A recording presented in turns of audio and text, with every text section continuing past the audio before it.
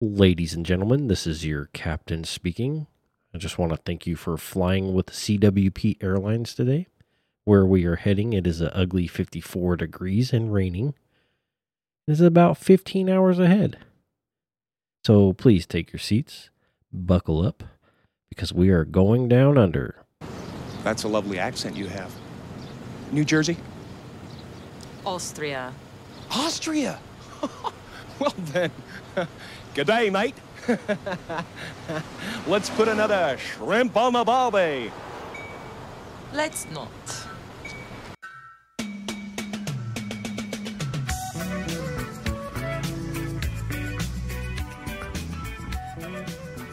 What's up, guys? Welcome back. I'm Colton McCormack, and this is the Certified Wrench Podcast. Today, I'm joined by the beast herself, Catherine. What's up, guys? And all the way over across the pond on the phone. No. Across the pond is Europe. This is like... Oh, yeah, I guess I said that wrong. Across all the way the fuck over there on the other side of the world. We got Scott Jackson, also known as Scruff Dog. Hey, guys. How you going? was the interwebs was how we were going to say it. Oh, yeah. Obviously forgotten. Whatever. Anyway. Long time no talk, everybody. Yeah, I know I've been gone for a little bit, but we're back in action. Got a very special guest on today. I can't talk. It's because you've been out of this for a bit. You're a little rusty here. Yep. Anyway, Scott. I just know you as Scruff Dog, man. You're in my phone as Scruff Dog. So that's probably what you're going to be called, is Scruffy. Who are you? Where are you from? Let's hear about you. Yeah, well, so, yeah, Scruff Dog Jackson. That's pretty much it. Basically, I'll start with the nickname. I got the nickname back in the day when I was an apprentice working on the railways. So, like, we'd do a 9-day on, 5-day off swing, and young alcoholic, just swinging spanners, working in the middle of absolutely nowhere, living on a camp. I'd come home for the 5 days off and just get on it pretty heavy, run an absolute fuck, and then head back out for another 10 days or 9 days straight. So after you do that for about 4 or 5 swings without a haircut or a shave, you start looking like a pretty homeless bum. And then, yeah, I managed to get the nickname of Scruff because I was just that scruffy guy running around. Okay, makes sense. So, yeah. Where are you from? Originally, I'm from New South Wales, so the southern east coast of Australia. I'm in Queensland now, so that's a contentious point at the moment. There's a big footy game happening with state versus state. So footy as in so like that's, soccer? Football, rugby league. Rugby. Okay, all right. That was going to be my next guess. What's that? So, I'm just kidding. But yeah, so originally from down that way, from the Illawarra region, if anybody's half switched on about it, but probably not. But anyway, so down that way, we end up moving up to Queensland through my later years in high school, and that's when I sort of really knuckled down and worked out that maybe mechanicking would be my go-to. So through school, I was worked at a cattle feedlot, so out the back in the middle of nowhere. That mob there, they had a like an on-site mechanic and repairer. He was an old cranky guy, but he was fixing all sorts of just jacked up stuff. And I tried to hang out with him a few times, but he just did not have a bar of it. He just did no. You go fix some fences. I'll do what I have to do to leave me alone. But I always found what he did pretty interesting and managed to get an apprenticeship with the railways straight out of school. So there was no partying out of school. It was basically I had my graduation, and within 2 weeks I had to find a place to live about 200 odd Ks away from home. So that was good fun. Try and find a share house when you're underage and all the rest of it. But yeah, so I don't joke around. Australia is tough. So I got this apprenticeship as a railways mechanic. So the funny thing about that is I never touched any trains, not one locomotive throughout my whole time with the railways. All the equipment that I worked on facilitated the maintenance of the railway. So we've got these machines that pick up the track, align it back to straight, and then lift it to make it level. So not only that, so that's your maintenance side of things, and then we'd have a whole gang of machinery of about sort of 15 odd machines all in a row, and they would be tearing out rotten timber sleepers and putting new ones in and tying them back down to the railway line and keep moving on. Timber sleepers, huh? We just call them railroad ties here. I was gonna say, I'm assuming that's what they mean is railroad ties. Yep. Yeah. I'm gonna pick up so much lingo that I'm just gonna start throwing at people, and they're just gonna stare at me and be like, "What the fuck are you talking about?" Sorry. So, no, all good. So yeah, they so I did my apprenticeship. So, those were the main machines that we'd work on. But then we'd also work on. They've got little cars with rail wheels on them to jump on the line and inspect the line. They'd also anything from the tractor with the slasher to keep the grass down to a chainsaw to help facilitate the bridgey guys to maintain the bridges, chainsaws, whippersnippers, box trailers, the full works of just random crap. Yeah. So the apprenticeship was about 4 years there. After I'd finished the apprenticeship, they threw me in a ute. Oh, actually, no, sorry. After that, I jumped on the gang and spent about 2 years just doing that shift work,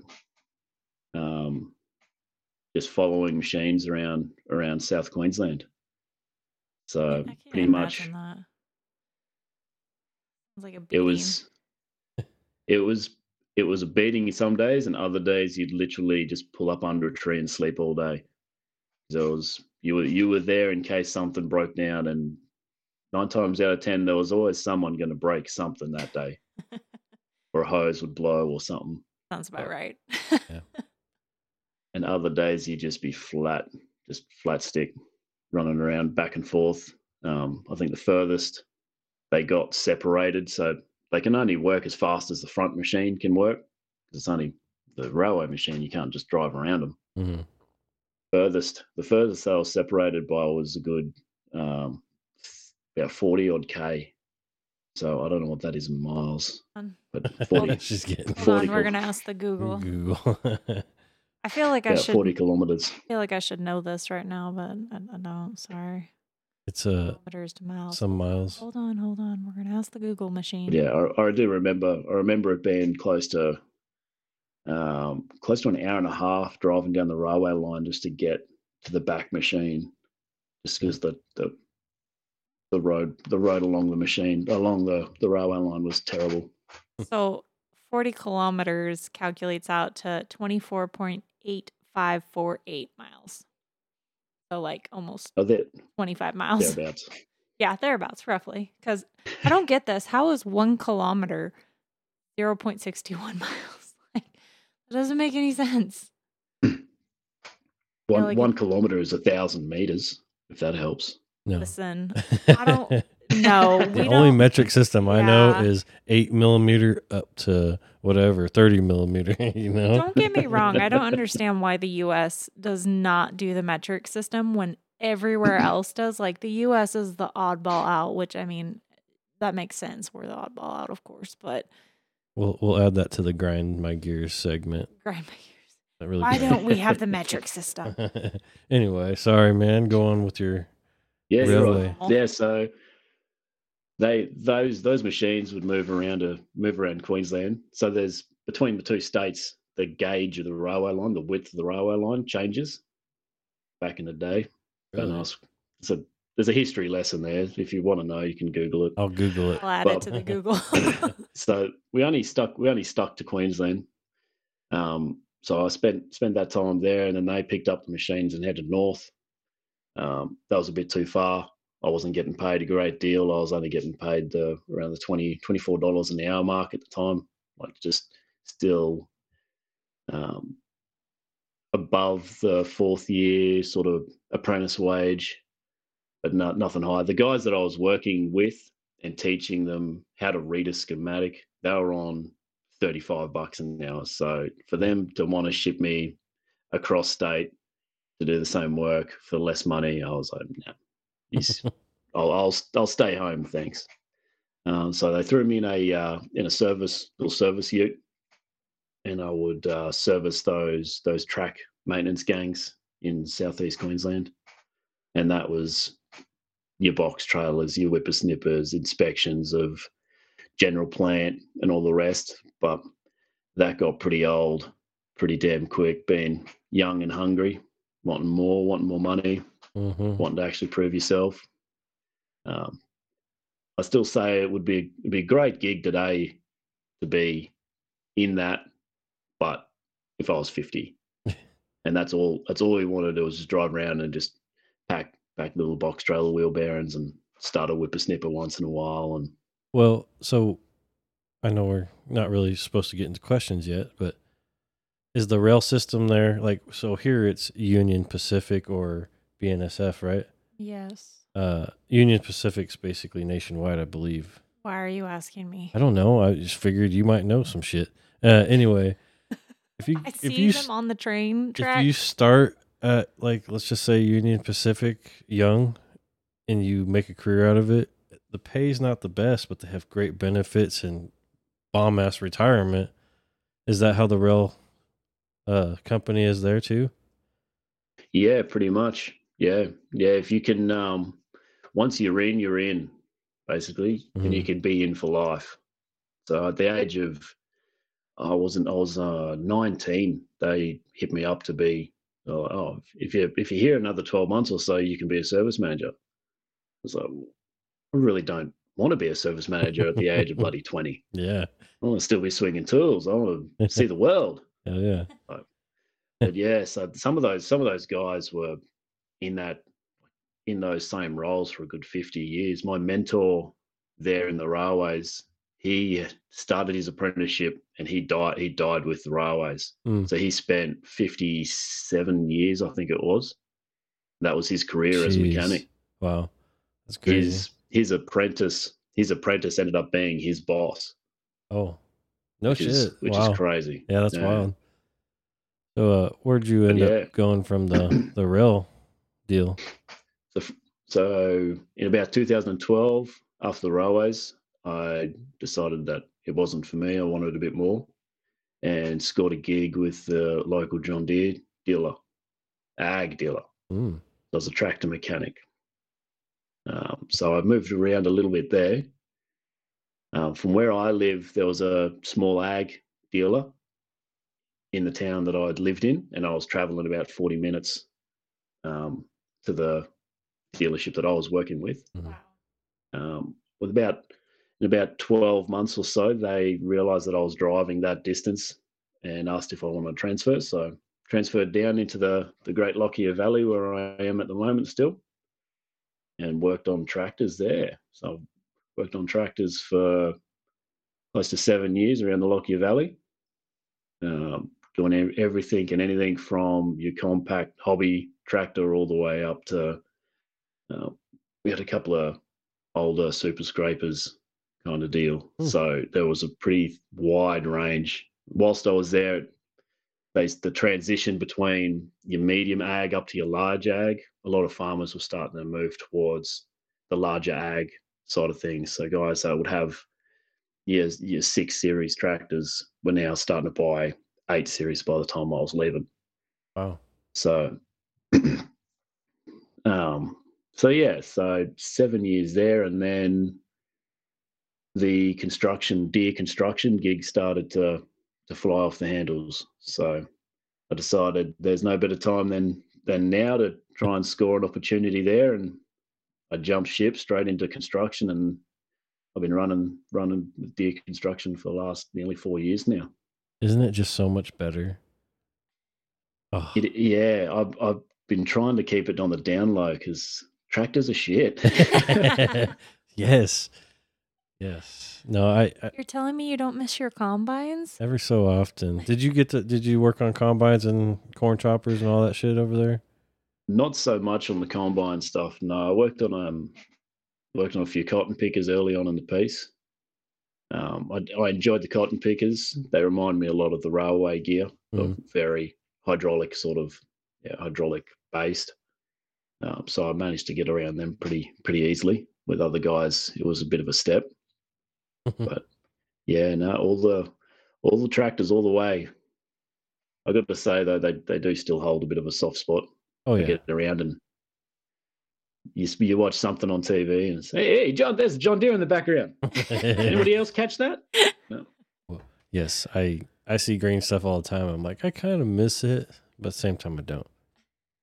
Okay, I have random questions here. So, when you're talking about being in Australia, you're talking about different states. This is a really ignorant question. Please hear me out. Everyone knows the United States has multiple states in it that make it up. Does Australia have multiple states in it, or is it just Australia with all these cities? This is such a stupid question, but I mean, I don't know. No, so we've got multiple states. It wasn't founded like the US, Okay. if that makes sense. Yes. To be honest, I really have no idea how they founded the states. Yeah, this isn't a history. States, Sorry, I didn't mean to make this a history lesson. All I know about Australia is that they've got really big bugs. They've got kangaroos. They've Snakes. got koalas. They have the Sydney Opera House. It's supposedly beautiful in some places. And it used to be where England took their prisoners and dropped them off. I'm yeah, sorry. pretty much. I'm so sorry, man. Sorry. This is supposed to be man talk. This is curiosity questions, and then I will move on with my life, okay? But no, the whole states, I don't think anybody really, there's no border patrol or anything along those lines when you're driving from state to state. There's no currency change or anything along those lines. But a lot of it came to fruition with when spicy cough sort of started taking off. What is spicy cough? COVID. Oh, spicy cough. I'm sorry. No, that's great because here we call bees or wasps, we call spicy raisins or something like that. Well, so our dog chases flies, and we call them sky raisins. Sky raisins. And when he tries to get a bee, we call them spicy sky raisins. So where are you going with all this? Sorry, spicy cough. That's Spicy how we cough. got here. Okay, sorry. Jesus. I wasn't sure if it was like the Spanish flu or something. Because old spicy cough took over Australia, and then that's when people really took notice of borders. Basically, I am forever all of a sudden that. each state just shut their border down, so people that were living like on the border and had family like only a couple of k's or a mile or so away could not travel across the street. Basically, there was police lined up on the border and everything along those lines. Well, why the fuck do they get to go outside then? They should be in their house too. Oh yeah, it was great to be. It was like we're still on an island, people. We just stop people coming in. Yeah. Damn. All right. So anyway, sorry guys for the woman over here ruining the show. I'm so sorry. I'm forever going to be fixated on spicy cough. Okay, I am forever calling it that. So At your construction dealer, you're working on forestry stuff too, correct? Yeah, I get around a little bit of forestry. There's not a great deal in my immediate area, but I'll get asked to jump in the truck and go see what's going on sometimes. You know, now that you're talking about jumping in the truck and going, sometimes you share on your Snapchat that you're hopping on a plane, little puddle jumper plane, and you're flying. Are you flying to the other side of Australia, or what are you doing on that? Flying to the other side of the state, The state. basically. Okay. Yep. So, um, by the time I start to drive anything more than, I think it averages around 8 or 9 hours. If I drive any further than that, it becomes justifiable to then get on a plane. So our company's got 4 of those little planes. We've got 2 real tiny little buggers. So some of the ag guys in the company have those mechanics have a pilot's license. So they will literally get a tool bag, throw it in the seat next to them, as long as it weighs less than a person or around the same weight as a person, with any parts in the back, and they'll fly out to a property in the middle of nowhere. That property will have a landing strip, all the rest of it. 8 or 9 And hours, they'll one literally, direction? yeah, one direction, yeah. And you have, that's it. We're moving to Australia. We're not. He says you've always wanted to learn how to fly, okay? That's I can't crazy. believe you guys have planes. I mean, that. We're all froze. Oh, well, you're still there. yeah, there we There you go. go. I can't believe you guys have planes. I mean, that absolutely blows my mind. Uh-oh. I don't think he can hear us. We're going to go ahead and stop, fellas.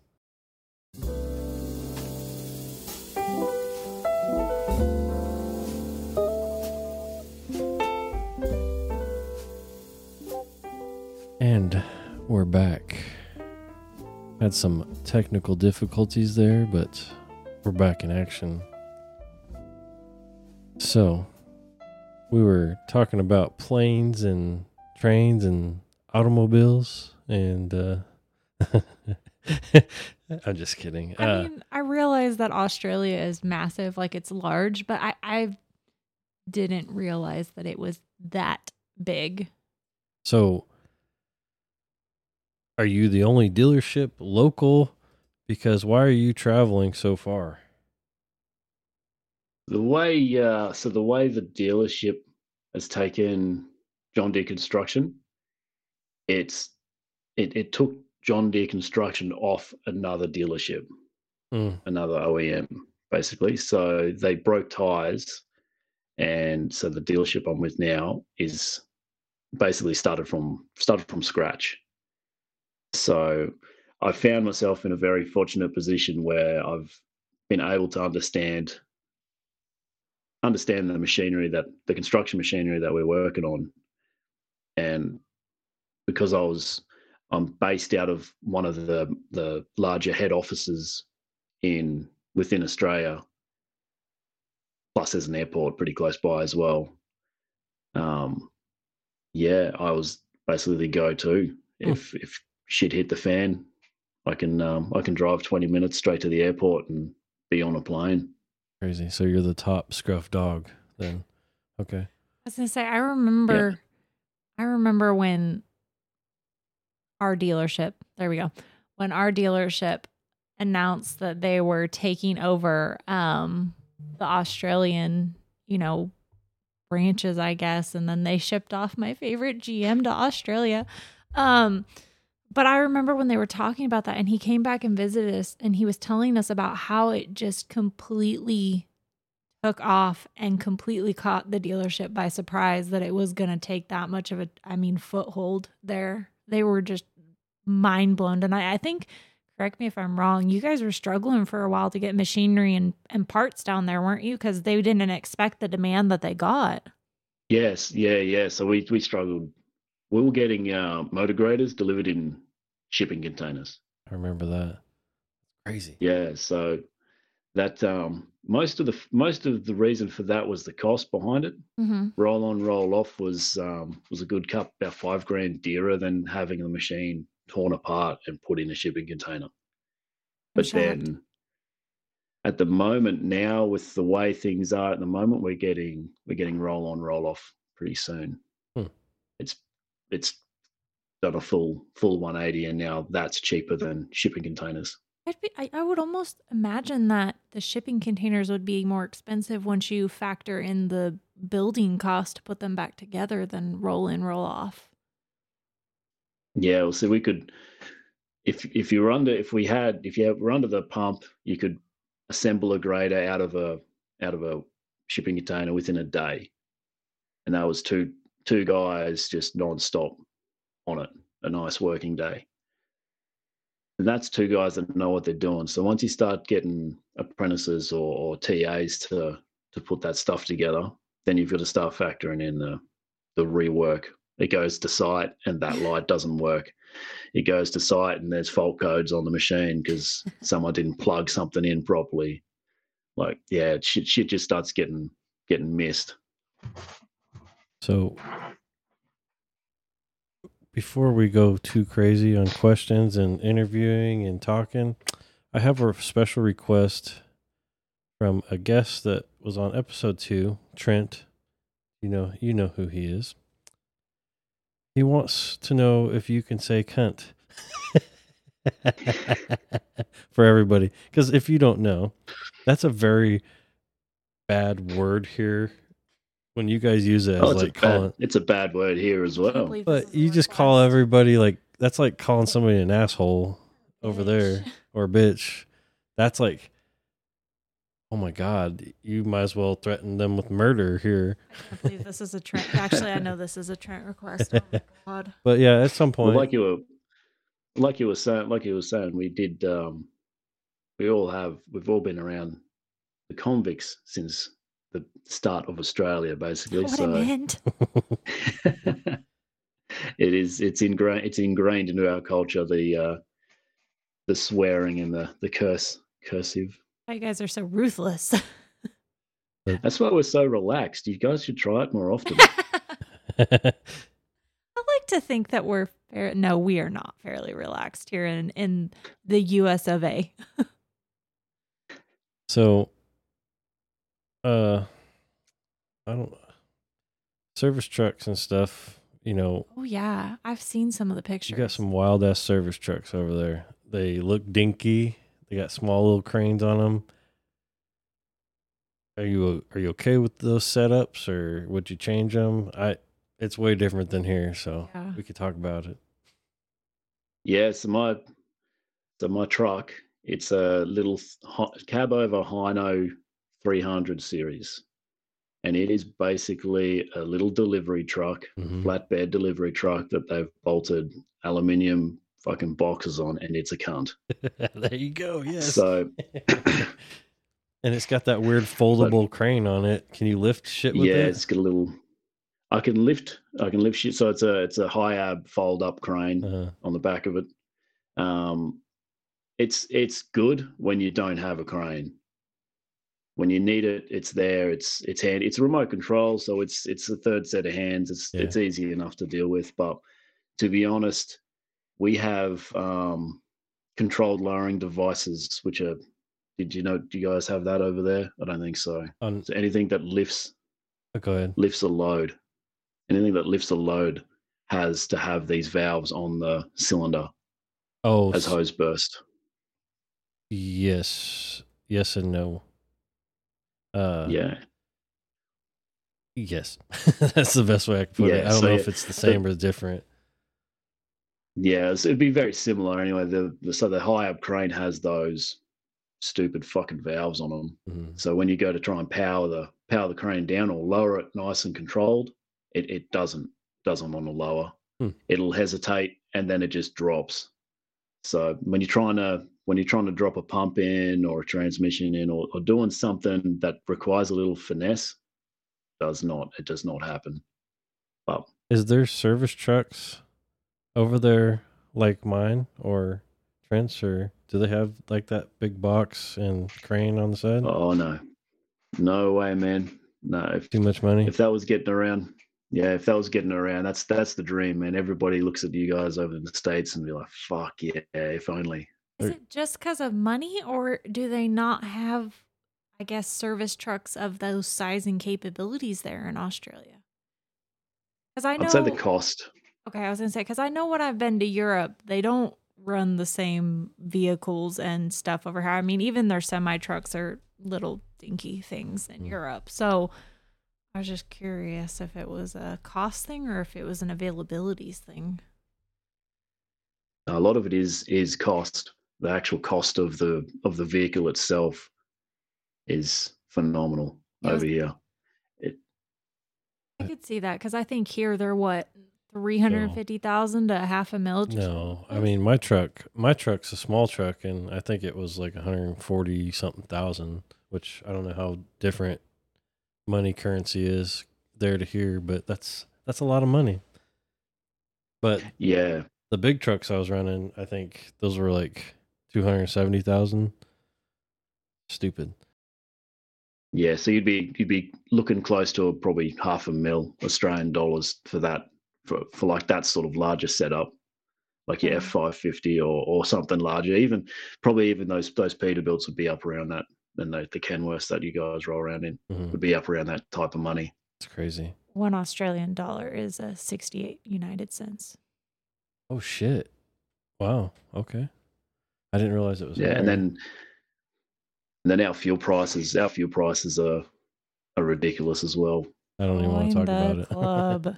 It's high here. We live in Texas, which is an oil-rich state, and I just paid $4.39 a gallon, and I wanted to puke in my little Honda.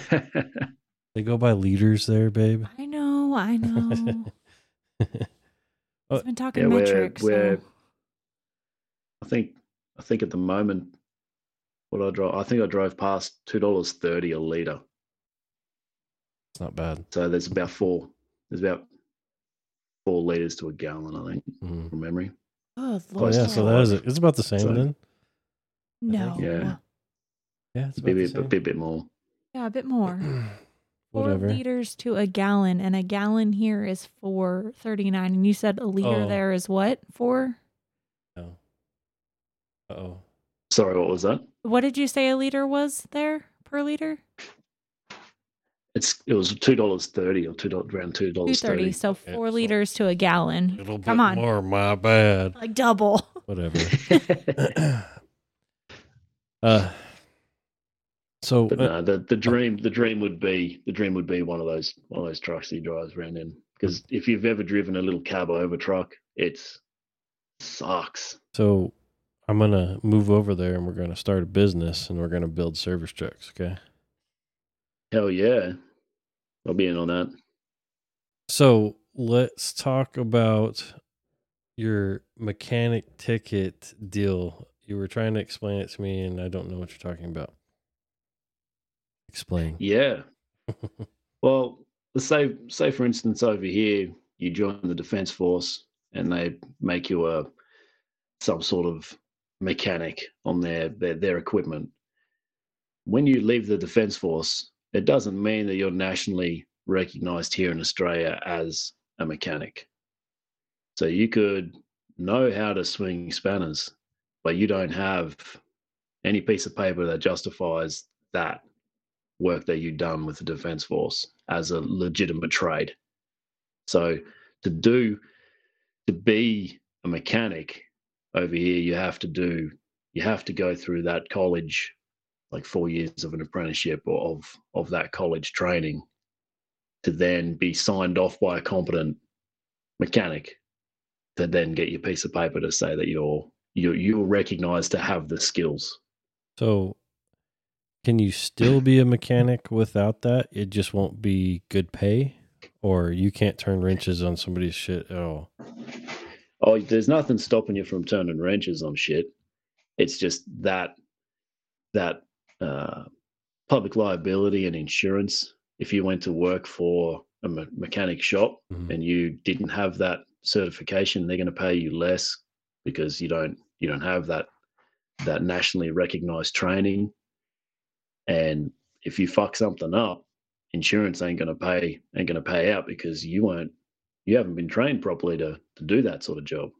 Makes sense. Honestly, makes so much sense. I don't know why the hell we don't do that here. Yeah, that's not a thing here. Like, I mean, most of these people, there's rarely people that are coming out of tech schools and going into the field. I mean, most of these people were taught growing up. So, man, Australia's onto something here.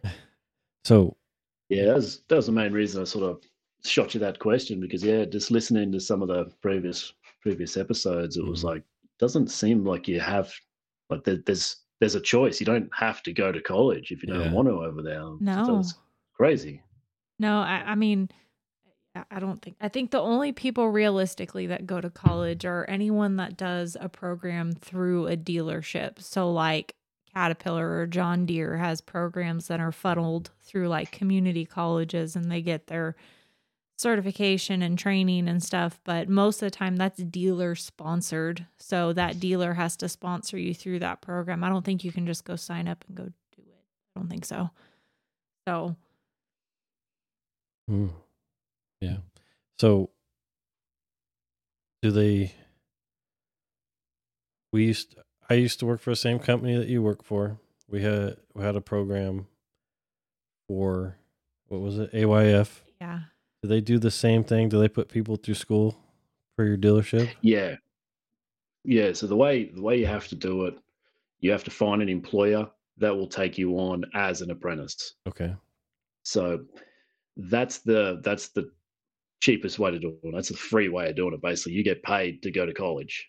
Yeah, it's the same thing here. Yeah. Pretty much. Yeah.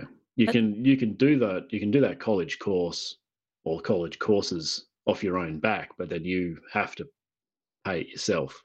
Mm-hmm. If they put you through school there, do you have like a contractual obligation for how long you have to work for them before you could say move on to a different dealership? Because I know that's here. Like if the dealerships here put you through a program, I think most of the time it's 5 years is how it's 3 to 5. 3 to 5 or something like that you have to work for them. Yeah, it's sort of the opposite way around. So the company has the obligation to keep you employed for the process of your apprenticeship.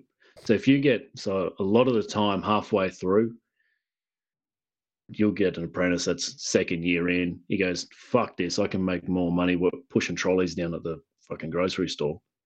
And he'll just bail out. He'll just say, no, it's not for me, guys. Here's my 2 weeks notice. See you later. I'm going to go push a trolley or go drive a tractor. Yeah. Whatever they want to do.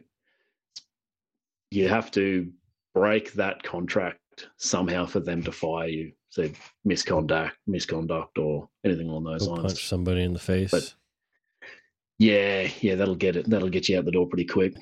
But yeah, but the flip side to that is you do your schooling, you do your 4 years with the company, they sign you off as competent. They have no obligation to hire you. Mm-hmm. Yeah. They can literally say, yep, so at the end of this year, you're competent and that's it. There's no position here available for you at this time. Best luck in the future. And they walk you out the door. Damn. Awesome. That's ruthless. I mean, that's awesome. That is ruthless.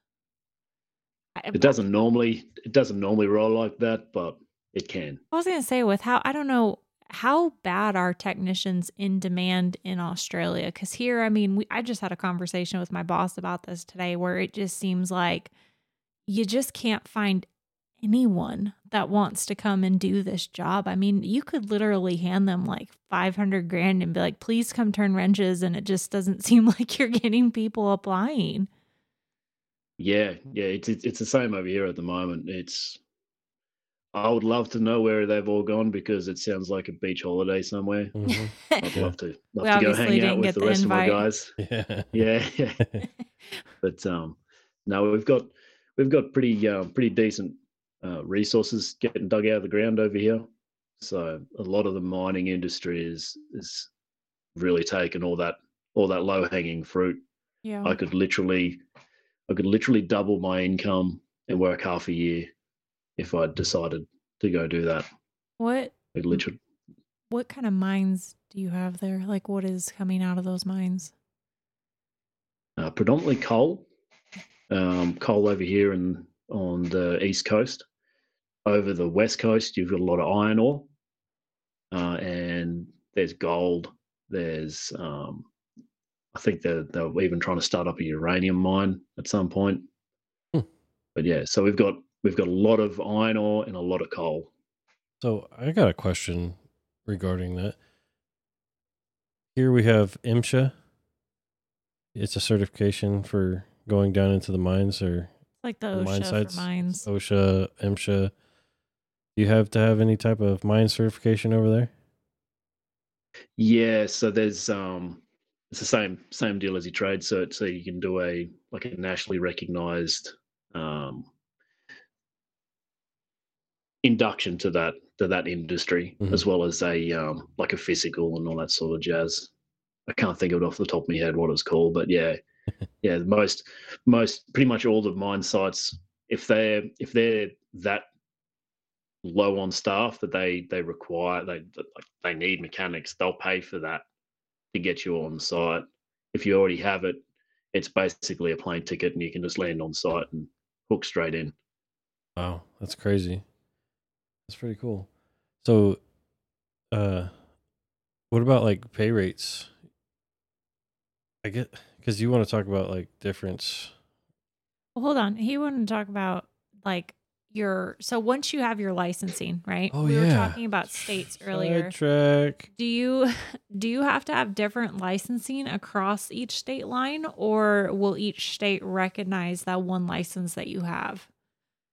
Yeah, so the whole country recognizes the basic, the core fundamental certificate of whatever mechanic you are. So when I did mine, it was a very umbrella type course. It covered everything very, very loosely, but I got hydraulics, electrics, brakes, air,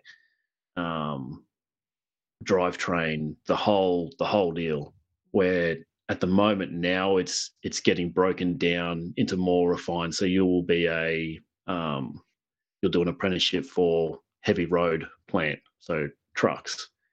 You'll do an apprenticeship for agricultural equipment, for construction equipment, for light vehicles. So it's really becoming more and more niche. So not just because you're, say, a truck mechanic, it doesn't stop you from working on construction. You can still work on anything. That piece of paper just recognizes that you've done your training on trucks and the fundamentals around trucks. So if you were a ag or a construction dealer who wanted to hire a truck mechanic, that like a mechanic who has his truck certificate, it's completely up to them if they want to do that. They just now know that he might not have a in-depth understanding of hydraulics, for say, because a truck doesn't have the same hydraulic system as an excavator. Yeah. I know you That were makes sense. I know you were asking us before we started recording, like in regards to whether or not we have like special licensing between states. And I know we were kind of talking about how mechanics here obviously don't have licenses to do their job. They just do their job. But the only licensing that I could specifically think of, and I'll only use Texas because that's the only one that I really had to learn about. So in regards to like our big service trucks, if they just roll with a Texas license plate on, they can only roll within the state of Texas. Is that non-CDL required or CDL required only? CDL required. Sorry. Non-CDL just does whatever they want. If they have a CDL, if the plates on the truck only say Texas, they have to stay in Texas. If they say Texas with apportioned on it, cute little word, apportioned, they can roll out of the state of Texas into the surrounding states. For Oklahoma example, though, that if we want to roll a truck into the state of Oklahoma with a Texas non-apportioned plate, we have to pull trip and fuel permits. So not just a trip permit, you have to pull a fuel permit as well. And there's a Crazy. There's a thing on our CDL licenses for intrastate and people keep texting me. I'm sorry. Intrastate and I forget what the other one is. If you have the wrong one, you can't cross state lines with your commercial driver's license and in a commercial vehicle. It's stupid. That's probably the only stipulation. So like for the 550s, most of the 550s aren't running under CDLs. I mean, I think you just carry your CDL now at this point because you've had it for so long and you just don't want to lose it because it was such a pain in the ass to acquire. Mm-hmm. But I think that's probably the only licensing. Now, in Australia, do you guys have unions or are you, because we interviewed a person not that long ago that was from Canada.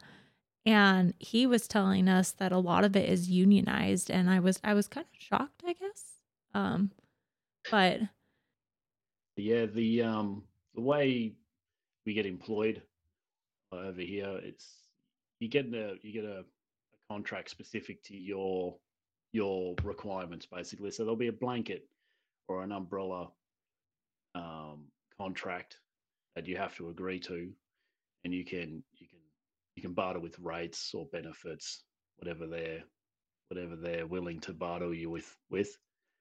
It all depends if they want you or not. If they want you, they're gonna almost rewrite that contract if need be. But and because that's a contract, that's a legal binding document. So if they go outside of that, go straight to a solicitor. You can take them to court. You can sue for unfair dismissal if need be, or if the shoe fits kind of thing. So yeah, there's a lot of sites that are very union based. These sort of union based sites are more focused around the safety aspect of the work. So yeah, you don't see a lot of union sites sort of disgruntling on pay. It's more safety. They'll shut the site down due to a safety infraction that the workforce thinks is unsafe, but the employer might say, "No, it's right, guys. Go back to work." I gotcha. You had me on a roll and then you stopped me. I was just gonna say I find it interesting that they call it solicitors, not lawyers. Oh, is that what he meant? I think that's what you mean, right? Yeah. Yeah. Okay. Same thing. They're probably not the same, but yeah, same thing. They're probably still as equally ruthless. So I have one more question, and then we'll jump to something else. But going back to the would you call it a mechanic ticket? If I decided after 17 years, I'll be doing wrenching 17 years next month, and if I decided to up and move to Australia, would I have to go through all the training and stuff to get a mechanic ticket, or can I just be like, look at bitch, I've been doing this for 17 years, give me one? Yes and no.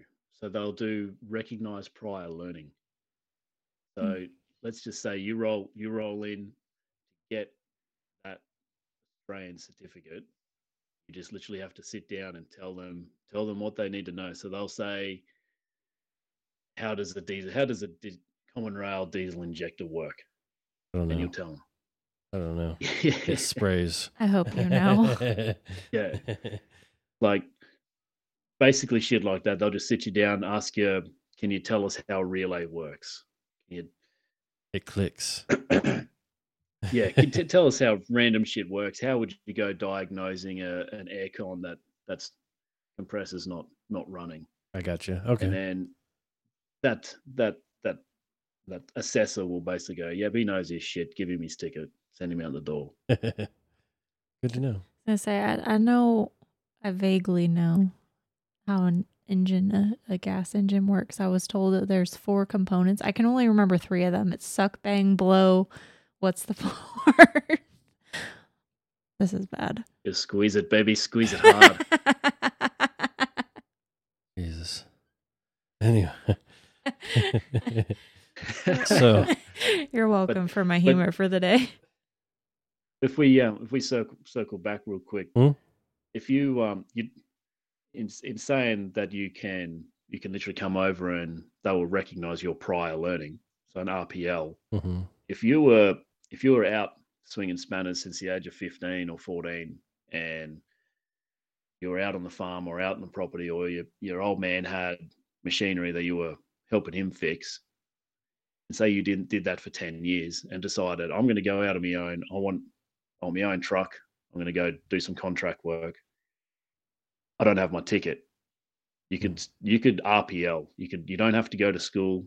You can just do that RPL process as an Australian and get your ticket. And if there's a certain couple of criteria that assessor says, well, I don't think you're as strong in electrics as you are in everything else, then all you have to do is go to college and study the electrical side of the program.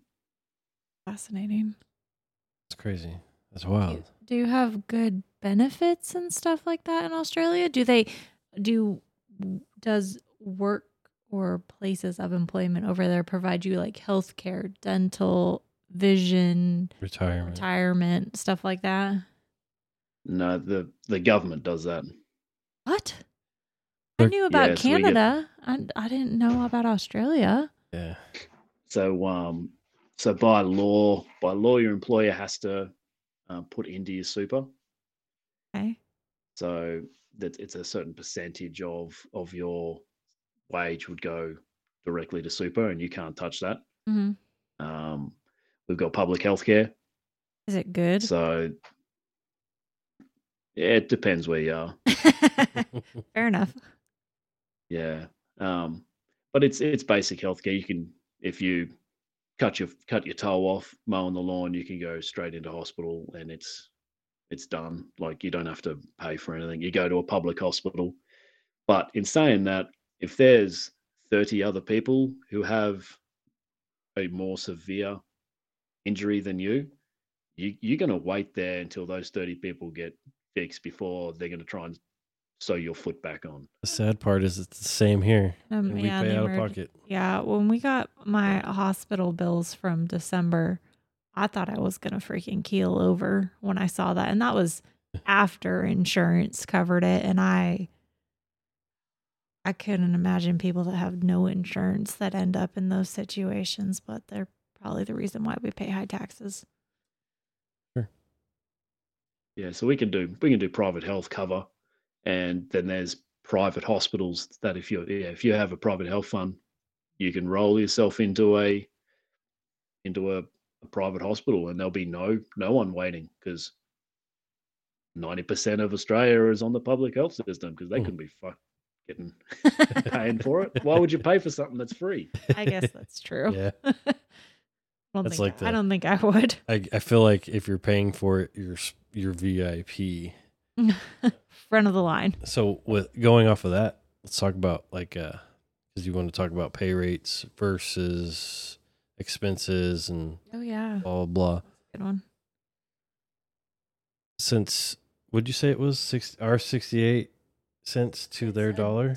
Yeah, it's $1 Australian dollar to 68 cents US. Oh. So technically, if you went over there, your 68 cents gets you pretty damn far. Where if he came over here, his dollar doesn't get him that far. Okay. I'm living out of a tent. Literally. Put one in our backyard. It's fine. More so that question. Like not specifically dollars an hour or so, but like you go down to your tool shop and buy yourself a bag of cordless. Just say it, Milwaukee. Brand. Just say Milwaukee. Get yourself a bag of Hikoki cordless equipment. Hikoki. Like, is that shit reasonably priced for what you're getting paid? I feel like your definition of reasonable varies. Can you afford, if you ran over your impact wrench, are you able to just drive to the shop and buy another one, or are you going to sit there and be like, oh, God damn it, now I've got to fucking budget that in? Usually it's because it's, God damn it, I don't really want to spend this amount of money out of pocket right now. So thank God for tool trucks that take weekly payments, because that makes life a lot easier. Uh, I mean the wages are good here. You know, I make good money, but still, I'm not going to throw $400 down on a Milwaukee. Um, so it's That's tough, man. that's my favorite question. My boss asks that question every time we interview someone is what's their tool value? And I to this day I don't understand the point of that question. Like what does your tool value have to do with how you are as a mechanic? I mean, we had someone tell us one time he had a $500,000 worth of tools in his truck and all I thought was can you at least do the job? Can you use them? Yeah. And my boss was like, "Oh, you like Snap-on?" And the guy goes, "Oh yeah, I'm a Snap-on guy." And so I thought about it, and I was like, "Man, I see guys that have Harbor Freight, and I mean, just junk that they've been holding on for 20 years, and they could probably outwrench this guy that's spent $500,000 on the Snap-on truck." I've got Yeah, a well, lot of shit. money. I still roll my original multimeter that I got as an apprentice. That thing's nearly 15 years old, kind of thing. So we have this. It's still. Oh, go ahead. Sorry, we're on a little bit No, I of a was gonna time say it's still. delay. She still goes hard. I replaced the battery in it about half a dozen times now, but she's still strong. So we have a place here called Harbor Freight. We call it Hobo Freight. A lot of cheap stuff, but it's a place you want to go. Like if you need to buy some big wrenches, you know, that you don't give a damn about, and you need to bend them up and stuff, that's the place to go. Instead of going and spending $200 on a 30 millimeter wrench on the Snap-on truck, we go down here and pay. I don't even know how much they cost for a 6-pack of big ass wrenches, but I don't know if you have stores like that over there. But that's the place to go to buy cheap shit. It's Yeah, yeah, China brand and shit like that. yeah. We got a few different options depending on where you are. But yeah, that's what we got. Total Tools is normally the sort of go to. It's a big red shed with all that sort of shit. But at the same time, it'll have your expensive stuff in it sitting right next to the cheap stuff. You have Snap-on and Mac there as well, or what? I guess what does the tool dealer look like there in Australia? So we got the Snap-on truck that gets around, Mm-hmm. and that's the only way you're going to get Snap-on over here is Gotcha. through that truck. No Mac tools. The Snap-on guy deals in Blue Point as well. But yeah, there's a couple of smaller tool trucks that will run your I'll say lesser brand, like lesser named tool brands, but they're still big tool brands here in Australia. Yeah. So he'll run, instead of running a specific brand in that guy's truck, he'll run probably 30 or 40 different brand of tools in that one truck. And yeah, it depends on where you are. If that guy, if there's a guy like that in your area that gets around, but 9 times out of 10, there's a Snap-on guy floating around somewhere. It's crazy. And no Matco. No, no, Oh. never heard of him. So what's an average pay scale look like? Do you know what your average pay scale looks like where you're at? Before, so you're not going to sort of take into account any overtime rate or any overtime hours. Um, a solid pay, a solid salary would be around sort of the 85, 80. That's a good wicket. That's Um, about the same as here, I think. Wait. 85, like $85 an hour? What are oh, sorry. 85,000 a year. Oh, okay. Sorry. Sorry. Yep. My brain was thinking on like an hourly. Yeah, I guess. That's about the Nearly right. same, maybe a little bit higher. Yeah, a little spots. higher in some spots, but I mean that's probably about average. I probably should know this. Maybe. Doing what I don't do. know. Oops, sorry. I'm not gonna make known like mine, but it's sure. I feel Yeah. like that's a pretty good average if I was to take an average of what across the board what's at our dealership.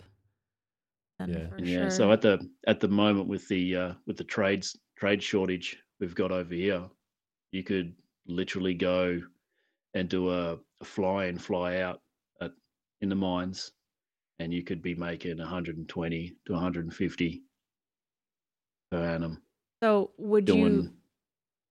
would you consider what you've got going on right now? Is that considered a fairly comfortable wage, or is that, I mean, are you scraping the bottom of the barrel waiting for pay week every time? I mean, what's that kind of look like for, I guess, a field tech maybe versus even a shop tech there?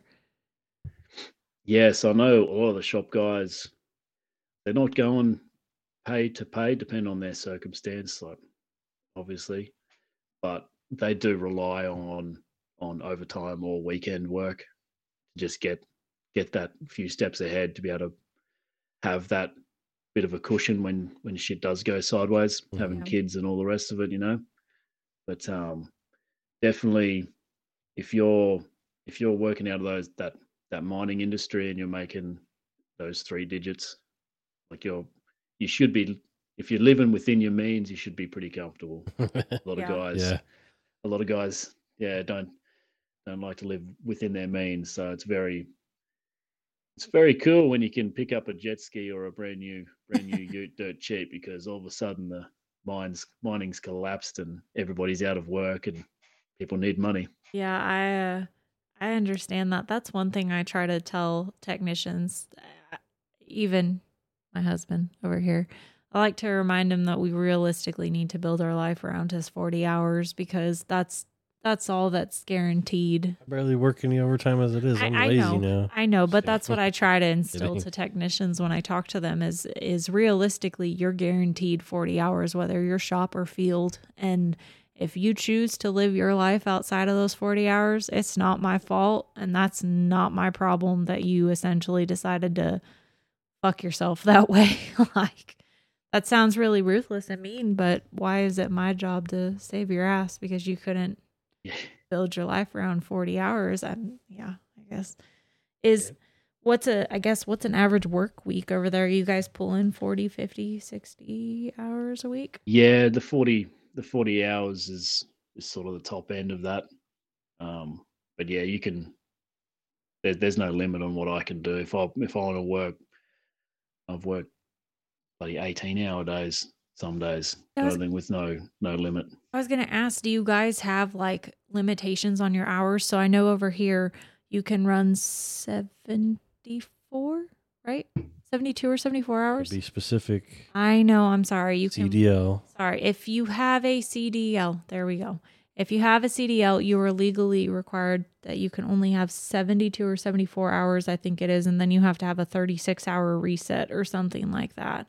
Do you guys have something similar? Yeah, something similar. So we have to have a minimum 10-hour break between shifts. Oh, okay. So, and then around that, it's really company perspective.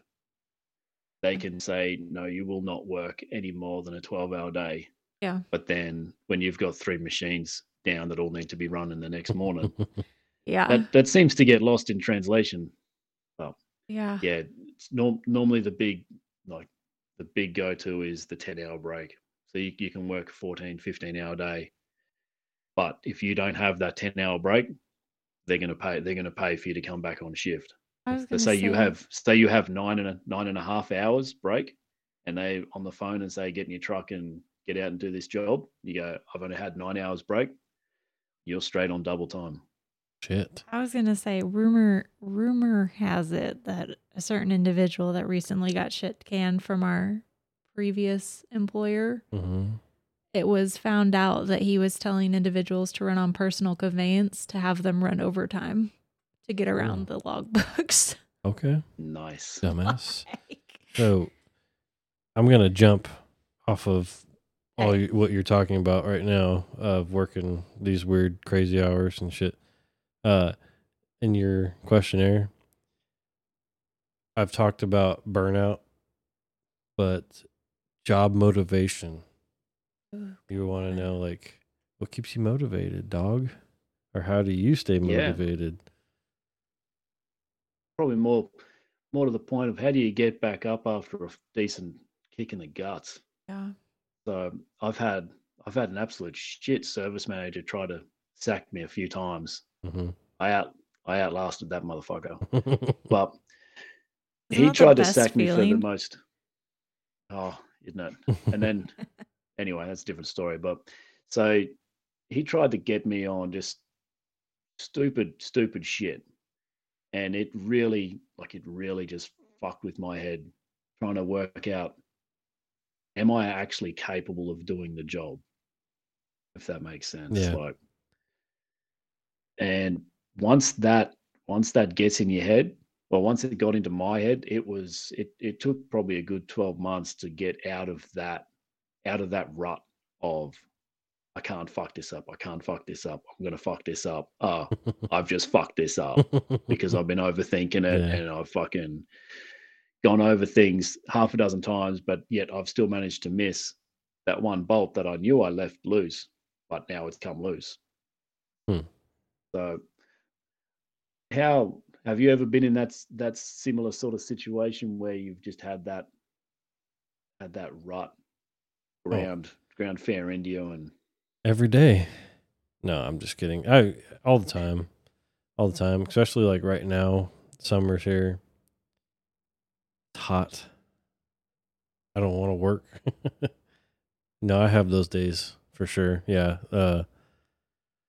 Sometimes I hate doing what I do, and then other days, love it because you're doing something good. Somebody's recording us over here. You're welcome.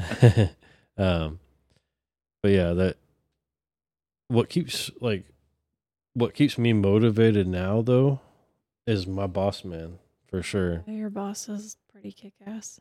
He goes out of his way for me, so I feel like I need to go out of my way for him. And you know, hearing good job at the end of the day or end of the week that's what keeps me motivated because I actually have a boss now that appreciates me. I'm not just what's the word I'm looking for? I'm not just Itch. a bitch. There you go. Yeah. Wait, Or- a cunt. yeah. There you go. yeah. Sorry, mom and dad. No, I think the only way I managed to get over it, I never really had that, because I was in the workshop at the time where old mate was trying to get rid of me. I managed to go out and do a service on a little tractor that I just put a new engine in, fully rebuilt this engine, put it back together. It was the first major job that hadn't gone terribly wrong for a good 6 months, whilst old mate was trying to get rid of me. Managed to go out, do a major service on this tractor, and the farmer came over and said this thing has never worked as hard as it has in the last 6 months than it was brand new. Said this thing is a fucking weapon. I don't know what you did to it. Don't know what you did to it. I don't know how you've done it, but it's fucking awesome. That that just like put the cherry on top to the job. I was like, that's probably why I do it. Yep. That's it's the customer. It's got nothing to do with the dealership. It's got probably nothing to do with the product itself. It's that satisfaction of a job well done. Damn right. Hell, the dealership could have big black balls or us, and we sell construction equipment. I'll be like, I'll be in on that. Give me a slice of those berries. Awesome. Okay, hold on. I like this one question that you'd put on here of, with your previous dealer life early on, how do you manage your personal views of company policies without jeopardizing your job? I really like this one, mainly because I come from a management standpoint, but I'm curious. Sorry, standpoint. Yeah, There we go. I forgot I put that one in there. That's a good question. Yeah, Damn, let's hear that's it. good. Was this after a couple beers and you're like, this seems like a real good question, we're gonna ask it? No, I was trying to think, because that seems to be really the core issue when you're working in a dealership. Mm-hmm. Is everybody has their own view of how that place should be run. Yeah. And doesn't matter who you fucking ask. If I was running this place, it'd be fucking run a lot differently. I could do it better. These guys don't have a fucking clue what they're doing. And a lot of people quit over that. Oh, yeah. Just, you shouldn't have treated that one specific customer the way you did. Mhm. And just the straw on the camel's back that breaks it. Yeah, I think a lot of people, if they're in a dealership or going into a dealership or want a job within a dealership, I think that's probably the biggest hurdle that you're going to have to overcome to be able to work there happily. dealerships are definitely hard because there's so many. You got to think about it. You're taking on so many different personalities and you're asking them to mesh and work well together. I mean, I had a training this week and we all had to take a conflict management and how we handle things and figure out what our personality types are like. Like, I'm considered a high D, and that means I'm very straight, direct to the point. Don't beat around the bush. We're going to fucking get this done and get out of here kind of thing. But then I found out that my conflict style, how I handle things, is I am a compromiser and I like to come to agreements with people. And I found that absolutely hysterical because I would like to say, and I've probably grown up and matured a bit, but when I was younger, I was a hothead Italian. I'm going to tell you exactly where to shove it and you can deal with it or not. Now, as I've gotten older, I'm like, oh, let's talk about this. I'm becoming my mother. But I mean, it's totally true. There's people I'll talk to, technicians, all my technicians, they all have differing views of how, if they were in charge, how they would run things. Or I have technicians that have come from differing dealerships that have either also been Cat or John Deere or Komatsu or something.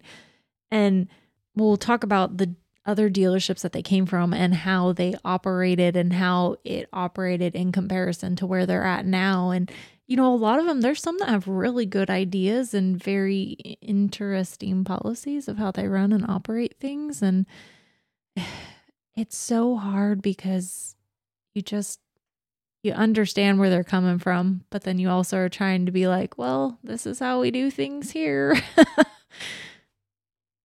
Yeah, that's right. How do you like that wheel? Wheel? What's it called? The wheel. Oh, yeah, the stakeholder wheel. Do you guys have that there at that dealership? Oh, there's the answer. There it is.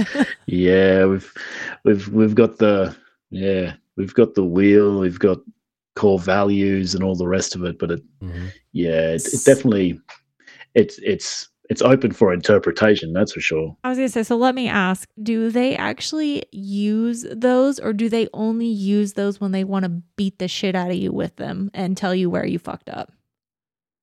Yeah, it comes out as artillery, that's for sure. That's not even, amazing. It's not even a joke though, because think about it. When you and I were there, the only time they talked about that is, he's right, is artillery. I mean, even as a manager there, I can think of times I was the shitty person that used it as my fucking artillery.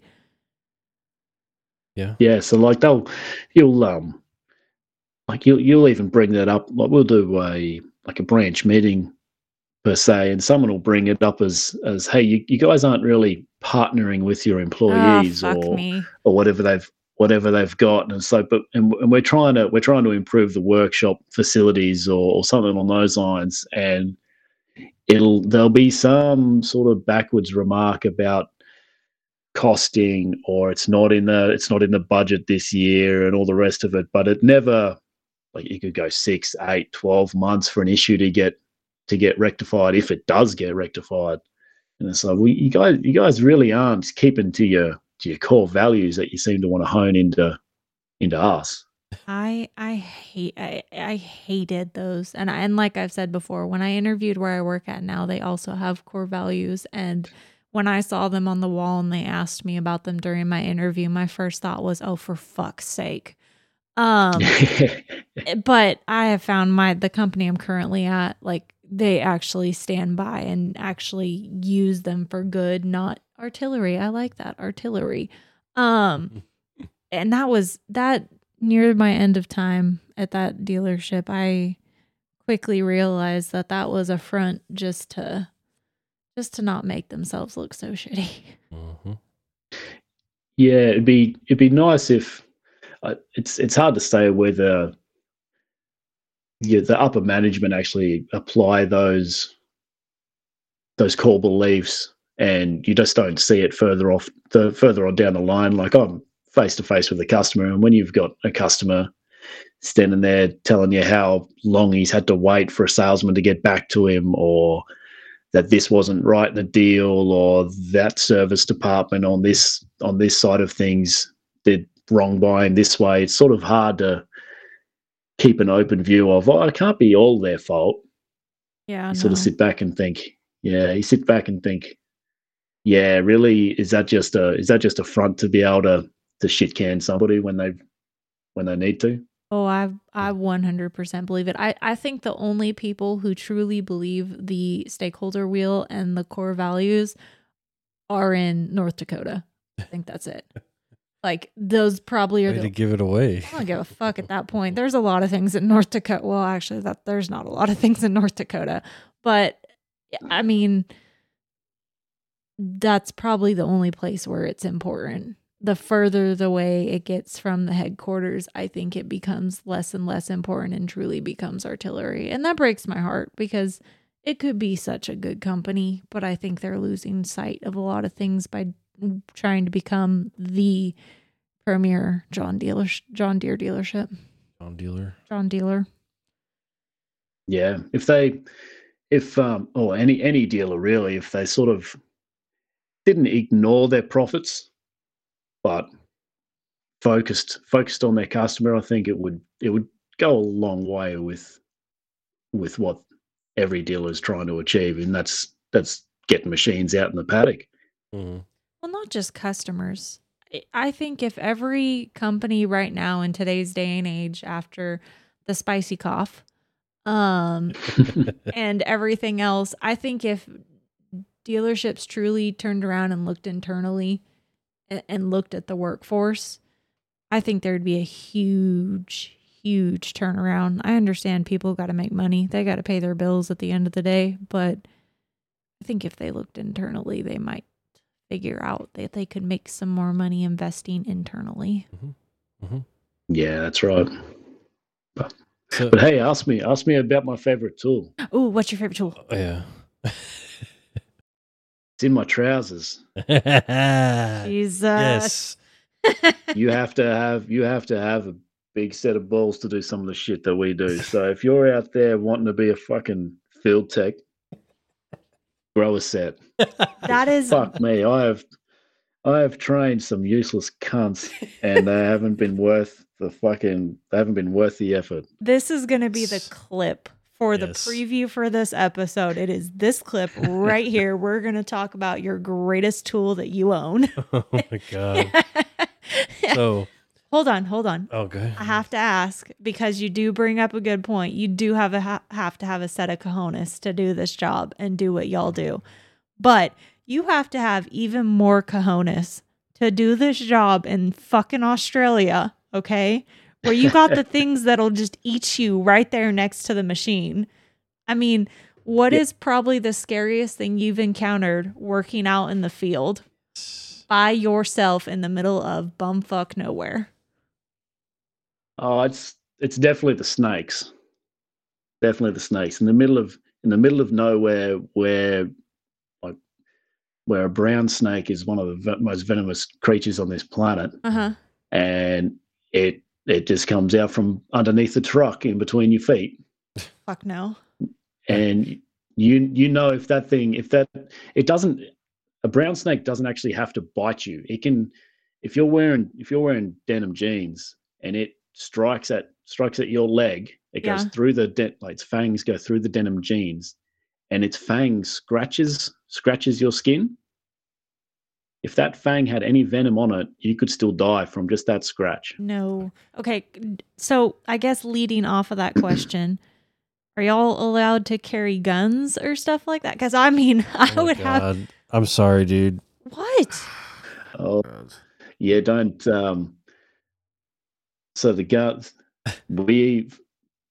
Yeah, that's probably a good hour long time. That's a different podcast altogether, that one. Well, But I didn't basically, know. no, we can't. It's a very it's a very rough subject to get onto. Yes. But Well, basically, no.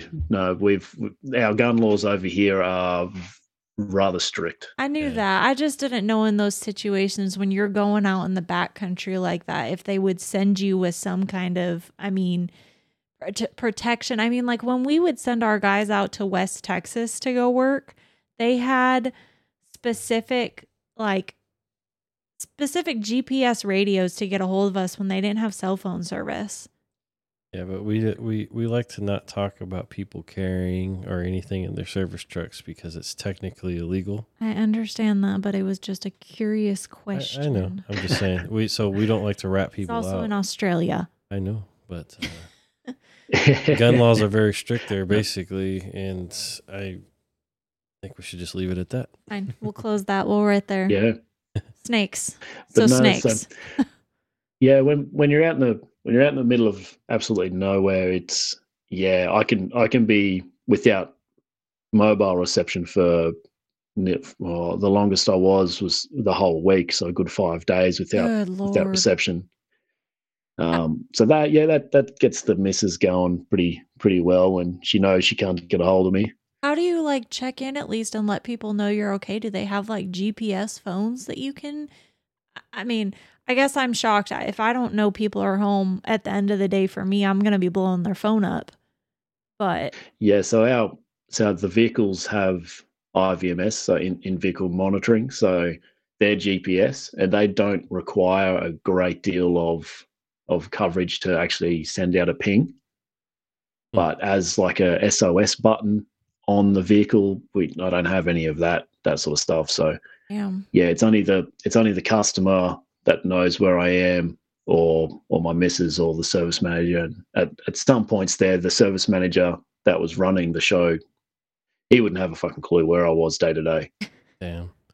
I know here. So it's. I was just saying. I know here, you can have no reception, and I don't know what your number is for emergency services there, but if we dial 911 here, it'll work even if you don't have reception. I didn't know that. Yeah. Good to know. Yeah, so there's similar sort of scenario, but it does really depend on where you are. If you are that remote, you might not even get a hold of emergency services. That's scary. The whole snake thing, that makes my skin crawl. Shit. Nah, they're harmless. They're mostly harmless. Oh yeah, they're harmless. If their freaking fang barely touches you, you still die. Yeah, but we don't have fucking mountain lions or bears. I would take a freaking mountain lion over that snake all day long. You got kangaroos that'll beat the shit out of you. Fuck. Anyway, I got a question for you. What's your plans? Are you gonna keep on doing what you're doing, or what's your future plans? Well, that's a very grey area, very foggy area at the moment. I'm coming up on 10 years long service at the end of the year, so I have no idea what I'm going to do. I'm going to have a good break and spend most of that time standing in the mirror, taking a good hard look at myself. Here, a lot of guys are going out on their own and doing pretty well. Is that an option for y'all out there? Yeah, that's a big option. So a lot of your contractors out this way do have a dealer background. Okay. And they've done a certain amount of dealer time, and they're running in service trucks. Well, not so much trucks, but utes. Service henos. Yeah, not even that. Like our ute is not like an F-250. It's smaller than that, but they'll still carry the same weight. I got you. Same load on the tray, kind of thing. So yeah, they're a lot smaller, but yeah, you can put a suspension, like a weight upgrade in that, and be able to carry 2 ton in the back of a little pickup. And that's what a lot of guys run with. I got you. Okay. Got a good one for you. Stole this from my buddies over at Sweat and Grime. If you could go back and change what you were doing, what type of career would you be doing? That, Stumped I you. really would not have a fucking clue. I would say maybe a chef, but I like to cook. I like to cook and make shit that's tasty. Yeah, you make But some mean steaks, doing it, from what I can see. yeah, but doing it full time, I think that would just ruin it. Yeah, for sure. But no, Because it's probably, like being a mechanic. You probably. don't want to work on your own cars, right? Oh, too right. I've got a car up in the garage that I need to do something with that I've had nearly 20 odd years, and it's still sitting in the garage there. But no, I've doing what I do. I enjoy what I do. I enjoy the things I get to do and see, and yeah, there's not many careers other than a mechanic that will literally throw you on a plane and send you halfway across the country for. Yeah, that's pretty cool, man. That's something. Yeah. Something I wouldn't mind doing just to do it. That's pretty cool, honestly. Anyway, man, what do you think about closing this thing out? Yeah, see you all fucking later. All right, You over us Americans. yeah, I'm gonna give my little closing out deal. Oh, actually, you know what? Before we close this thing out, do you got any advice for the younger gens out there? Throw some balls. Plenty of advice. Yeah. Now, honestly, if you're starting off, I'll say two things. I'll limit it to two things. Shut the fuck up and just listen.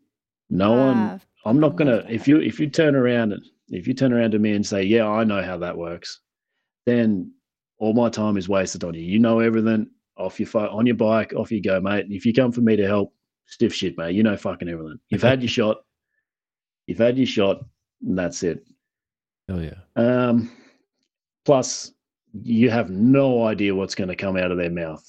You might know exactly how that system works inside and out, but he might say 2 words, 1 word, or might point to something out of the blue and go, that works into this system. And you'll go, well, fuck me. If I told him that I knew this shit and then came to him and said, what's that? Yeah, you're an idiot.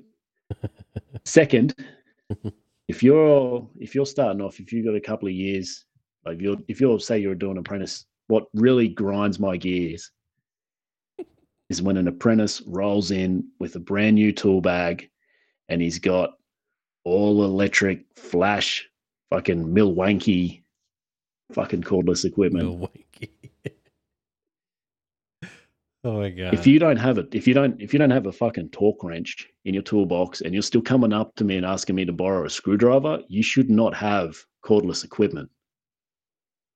If you can't tell me how tight that bolt gets done up with that impact driver, you shouldn't be fucking swinging off it. You're gonna break more shit than what's worth you actually having it. Well said. Like your cordless gear, it's great. It's an investment in your profession, but it's also a cost. Mm-hmm. Like batteries are going to die, shit's going to break on it, and you're going to want to replace it. Like it costs you to have that. A spanner, if a spanner breaks, like you've either abused it to break it, or you've made it into something else to do the job. Like hand tools are your investment. Your cordless gear is an expense. Yes, exactly. Thank you. And I'll just leave it at that. Well said. That's great. There's so many good clips in this. Anyway, I'm going to go ahead and give some closing out credits, and we'll say our goodbyes, and hopefully everybody's going to love this. But yeah, I hope you enjoyed it. Yeah, I'm sure they will. I'm sure they will, and I'm sure they have, or whenever they hear this, whatever. You know what I mean? Anyway, if you guys need to get a hold of me, you can find me at certifiedwrenchpodcast@gmail.com. You can find me on Instagram at what is it? Certified Wrench _podcast. Facebook at Certified Wrench Podcast. Check out the website. Jesus. You keep telling yourself you're going to pre-record time. I have one, but it's not that good. Anyway, merch has slowed down quite a bit. You guys help a brother out. I don't have any sponsors yet, which in that case, Certified Wrench is open to sponsors now, looking for sponsors, looking to promote whoever, is looking to help us out. And what else, woman? Covered it. Yeah, and if you guys need to find the merch for the last time, Linktree link on the Instagram profile. It's on Facebook. It's on my personal Instagram page. You can find anything and everything on that Linktree. Anyway, Scruff Dog, it has been a pleasure to finally sit down and chat with you, dude. Oh, it's been great, man. It's awesome. I've really enjoyed this because I've only gotten to hear about the Scruff Dog. I've never actually been able to talk to you. So this has been a kick in the tail for me. Yes. Good stuff. And I really enjoy the wonderful Snapchats I always get from you. Keep them coming. Oh yeah, man. I try to do more on Instagram and stuff, but yeah, time just gets away with you. Oh, trust me, I know. Anyway, man, I appreciate you coming on, and hopefully everybody enjoys this thing. Yeah, too easy. Anyway, guys, we are out of here. We will talk to you soon. Bye, y'all. Hooroo. Hooroo.